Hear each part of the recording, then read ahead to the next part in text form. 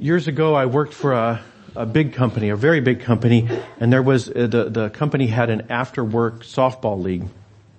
And there was like 50 or 80 teams, a huge number of teams spread across an A league, which was where the serious players were, B league for the people who were serious but couldn't get into A, C league for people who were maybe a little less serious, and then there were 3 D leagues. There was D plus, D0, and D minus. And I was in D0, so I wasn't in the bottom most leagues, but some years our team was D minus. But and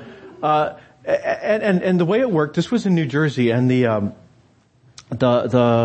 because there were so many teams, so many leagues, they apportioned the makeup dates when the fields weren't being used for a game. They apportioned those according to seriousness. So if it was a rainy summer, then the A League finished their season sooner because they got first crack at the makeup dates. And the D League, we were kind of playing into October, kind of like with the World Series. And so it was colder, and you're losing your light in the evening. And so it just, the games at the end of the season weren't so much fun. And I don't remember the exact situation, but there was something that had happened. Somebody wasn't able to be part of the team that day or something, and we were facing, are we going to forfeit? And these are our big D0 team rivals or something. We didn't want to forfeit to them, so we cheated. I wasn't a pastor then. So don't do this. But we had a ringer. We had an A-League player in our department who was really kind of, it had been, a couple of weeks since he'd played softball. He was ready to play. And so we just said, why don't you play on our team, and we'll just all pretend that you're that other person who couldn't make the game. So he said, sure. But he showed up and he acted like an A-League player. He brought his own equipment, cause our bats weren't good enough for him. And he had stretch pants and, no shorts or stuff like that. He was just kind of he was out of his league, literally. He played this, he was strategizing. He was out in center field playing 4 or 5 positions, and he was calling out, what position, where are you in the order? Because he's trying to strategize how good a batter this person is and so forth, not realizing this is D-League where no one cares, so some of it wasn't working so well. But I tell you this because I've had the experience of having a ringer on my team. And that's what we're going to talk about today, because we're going to talk about the communion of the Holy Spirit. We've been in this conversation for the last couple of weeks about the benediction. The benediction is this closing that we find at the end of letters. And most of the New Testament is letters. There's a handful of biographies. There's 4 biographies of Jesus, and there's a couple of other books. But the bulk of the New Testament is letters from different church leaders to other churches or to other church leaders. And what we find at the end of these letters is a benediction. More often than not, there's a benediction. And a benediction is a good word. It's the writer is saying, essentially pronouncing a blessing on someone, saying, I'm putting in a good word for you, with God.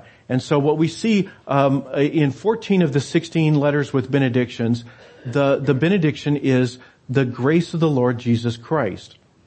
And what we saw last week or 2 weeks ago is the grace of the Lord Jesus Christ is really what sets Christianity apart from every other faith, that we believe that God has given us His favor even though we don't deserve it. Even in spite of the evidence of our eyes, things that we might, or our memory, where we say, I know the things that I've done, and if I was God, I wouldn't favor me. Or maybe we say, if God does favor me, then what explains what happened to me in 3rd grade, or whatever it is. Whatever the evidence we've got, grace is the idea that God favors us, no matter what we might personally believe about God favoring us or not. So that's kind of the big idea of grace. And what we saw last week is that the grace of God is 2 things. It does 2 things. First of all, it is what connects us back to God. That we were separated from God, and the grace of God, the grace of the Lord Jesus Christ, is what connects us back to God. But we saw it's also how we know about the love of God. That the grace of the Lord Jesus Christ is what proves God's love for us. So the things we've looked at are the grace of the Lord Jesus Christ, which is in all of these benedictions. And then one benediction adds two more parts. And it is the love of God and the communion of the Holy Spirit. And what we saw last week is that the grace of the Lord Jesus Christ is both kind of the foundational principle of our faith, but it's also shorthand for these other two ideas, the love of God, and then what we're going to talk about today, the communion of the Holy Spirit. So the communion of the Holy Spirit is essentially all of these are equally important. You can't pick one and say that's the most important doctrine, but it is the most important, at least today. Last week it was less important than the love of God, but today the communion of the Holy Spirit is the most important. And the reason for that is that the grace of the Lord Jesus Christ and the love of God explain why you're here. They explain the relationship you have with God. And the communion of the Holy Spirit explains the people around you. Essentially, the reason you're sitting here in a room full of these other jokers who are just as bad as you are is the communion of the Holy Spirit. And that's what we're going to look at today. It is the idea that we are members of a faith that is not simply about us. So what I'd like to do is spend a moment looking at the scripture passage that unpacks the idea of the grace of the Lord, the communion of the Holy Spirit, and then talk about the implications. In the scripture, there's this word. Sometimes you hear me say, I'll say the communion of the Holy Spirit. Sometimes I'll say the fellowship of the Holy Spirit. Neither one of those is really a popular word. You probably don't tell people at work, hey, I heard that they've got 2-for-1 happy hour today. Let's go have some communion. Right? You don't say that. You don't say, let's go have some fellowship. You say, let's go have a good time together or something like that. And the word in the Bible actually is much closer to that idea than to some church concept about fellowship or communion, things that are kind of in our head. The word in the Bible simply means a sharing. Anytime you would share with anybody, you would use this word for sharing. The actual word in the Bible is koinonia, and we'll come back to that in a minute. But anytime there's a sharing is the same word, fellowship or communion or sharing. And in fact, it's the word for a partnership. When we read about how Jesus called his first disciples, and James and John were the partners with Simon and Andrew, the word there is they were in a sharing. They were partners with each other. I think there's a slide coming up here. So yeah, he and all who were with him were amazed at the catch of fish they had taken, and so were James and John, sons of Zebedee, who were partners with Simon. They were in a sharing. They were in a fellowship. They were in a communion with Simon. So what we're going to do is talk about that word. What is that word? What is the communion of the Holy Spirit? What is the fellowship of the Holy Spirit? The reason we use these two church words is because we're trying to get beyond it. We're trying to say it's not just a partnership. It's not just a sharing. It's a sharing. It's like a team versus a team with a ringer. It's like a club versus a club with God as a member.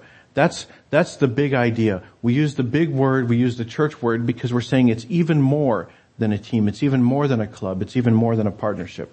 So let's take a look at this passage of scripture that talks about this. There's many passages of scripture that talk about the communion of the Holy Spirit. I am partial to Romans 12. It's just a beautiful picture that Paul paints here. So Paul says this. He says, "For by the grace given to me, I say to everyone among you not to think of yourselves more highly than you ought to think, but to think with sober judgment, each according to the measure of faith that God has assigned."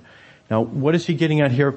This is something that has to do with ancient Near Eastern culture. In the Greco-Roman world, there was basically a competition for status and honor.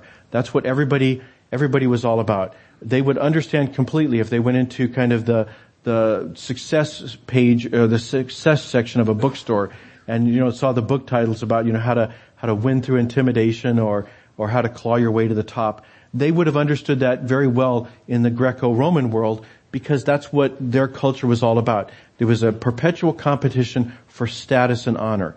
And Paul is saying, don't be part of that. He says that's one way to look at the world, sure, but I've got a better way. And so he goes on.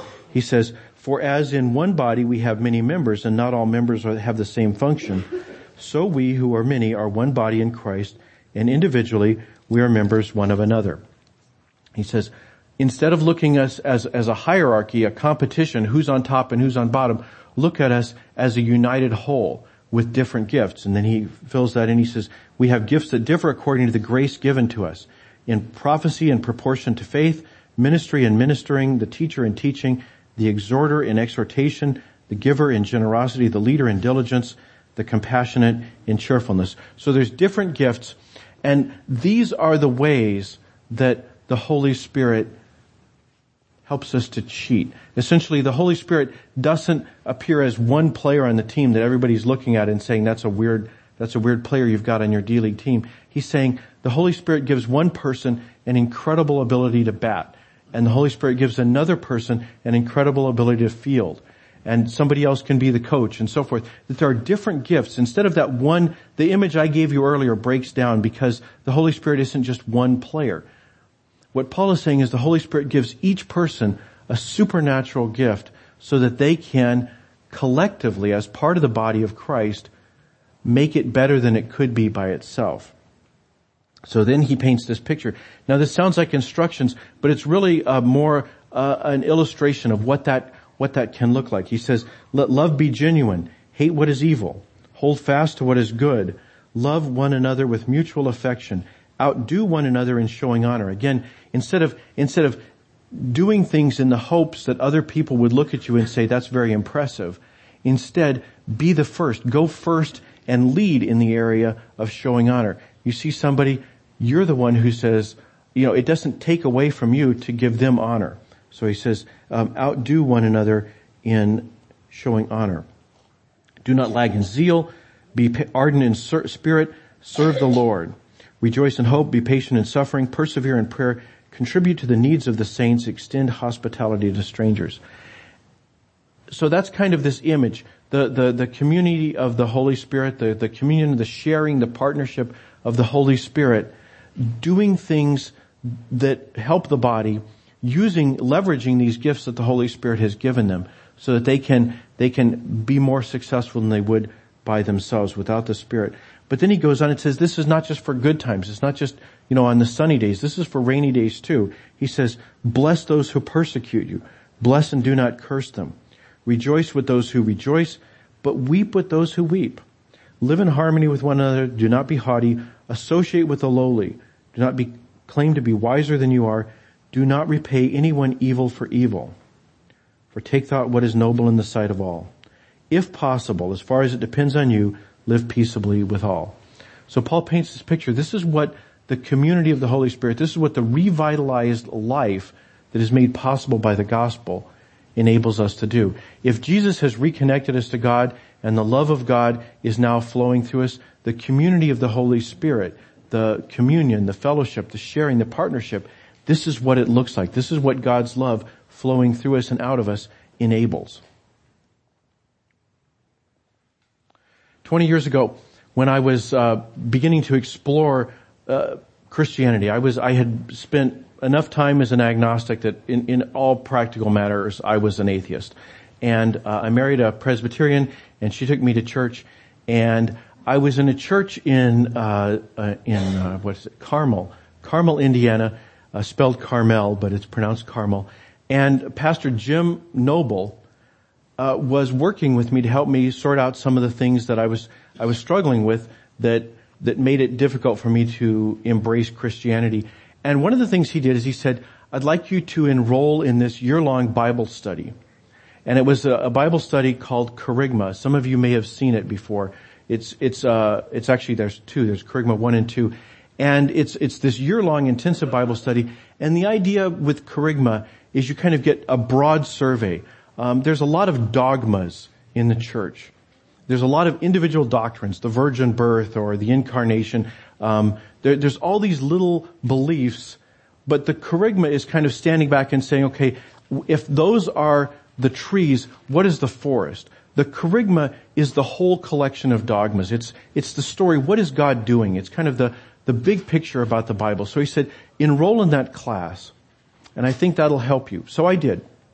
And it was a great class. There was a different pastor there, John Stevens, and he's kind of my model to this day for how to lead a Bible study. So I was blessed because I was part of a great Bible study that gave me the big picture. But there was another K word that I learned at that church. The first one was the kerygma word. I don't know why Greek words end in gma. We don't have a lot of them in English, but dogmas and kerygmas. But there's a different K word that I learned there too. And it is this same word that we've been talking about, the partnership, the sharing, the communion. And the word for it in Greek is koinonia. And the way I learned this other K word was Jim Noble announced one day in church that we were going to revitalize the Mariners program. How many of you have ever heard of Mariners? Okay, there's some hands. Okay, I notice some of you have gray beards and gray hair because it's an older program. I guess it was popular sometime before the early 90s. But at that church, it had kind of faded away. And there were some people who remembered it and thought it would be great if it could be revitalized, but no one knew exactly how. And Jim said he had an idea. So he called together a great big meeting, and I don't know, there's a couple of hundred people who came to that meeting because they wanted to be part of a revitalized Mariners. But then what he did is he kind of slipped in a totally different idea. Instead of Mariners, he said, we need to have small groups. And the name for these groups, because Mariners was something different, there was resistance to calling them, Mariners 2.0 or something. He said, okay, let's call them koinonia groups. And as much as I learned in that kerygma class, the reason I became a Christian is the koinonia group that I was part of. We got involved in one of them and we spent time together. We did the kinds of things that we see Paul talking about in this letter. We did life together. We found out that that's the way Christianity is meant to be lived. It's meant to be part of a fellowship. I think that's both the good thing and the bad thing about small churches. I think in a small church, people get a closer feel for that koinonia that God wants us to the fellowship, the communion. We get a closer feel for that communion in a small church. You wouldn't get that at Change Point. You wouldn't have people who are praying about your coworker at Change Point unless you are part of a small group. And that's why big churches have small groups. And I think actually that's one of the problems you see in a church this size is that people get a hint, but they don't get the real experience, or not as often. Some of you have turned your kerygma. You're in a Bible study and you have turned that kerygma group into a koinonia group. And that's a good thing. I would tell you the koinonia is more important than the kerygma. But my prayer for you as your pastor is that every one of you experience that kind of koinonia. That is really what we pray in the blessing, the communion of the Holy Spirit. And my prayer for you is that you find ways and opportunities to experience it in a deeper way than you can get even in a small church. That you would find some group of Christians that you can have this kind of fellowship with, where you can experience the koinonia that I did in that group. I do this to this day. I'm a member of 3 different ministerial associations, and each one of them is not quite what I'm looking for, but collectively they satisfy this need that God has planted in us for fellowship. When I meet with people in my denomination, there's always this kind of elephant in the room, which is you're all wrong on all the denominational issues that are coming up. We normally see each other in the denominational meetings where we vote against each other, but we have set aside space. We're part of a koinonia group, a ministerial association, where we have an opportunity to experience life with people who understand us, people who are in the same place we're in. I'm a member of an ecumenical ministerial association where it's the opposite problem. We would probably agree on some issues with that we depart company with our denomination on, but we disagree on so many others. We're in whole different denominations. So we disagree on a lot of things. But it's not about agreement. It's about doing life together, being in relation with other Christians who know what you're going through or can at least relate to what you're going through. That's what the communion of the Holy Spirit is. The reason that Jim Noble had the ability to set up the K groups, the koinonia groups, is because he was part of a big church. Big churches have the resources, they have the staffing to make these sorts of things happen. This is a small church. I just don't have the bandwidth. People have asked me. People have said, hey, we need small groups here. And I would love to have them. I would encourage you to start them. But you're not going to get as much support from me, paradoxically, as you would at a big church. But my prayer for you is that you would find ways to be part of a small group. Whether you call it the choir, whether you call it a Bible study, whatever you need to do, call it what you want. But enjoy the fellowship of the Holy Spirit. My last prayer is for the church.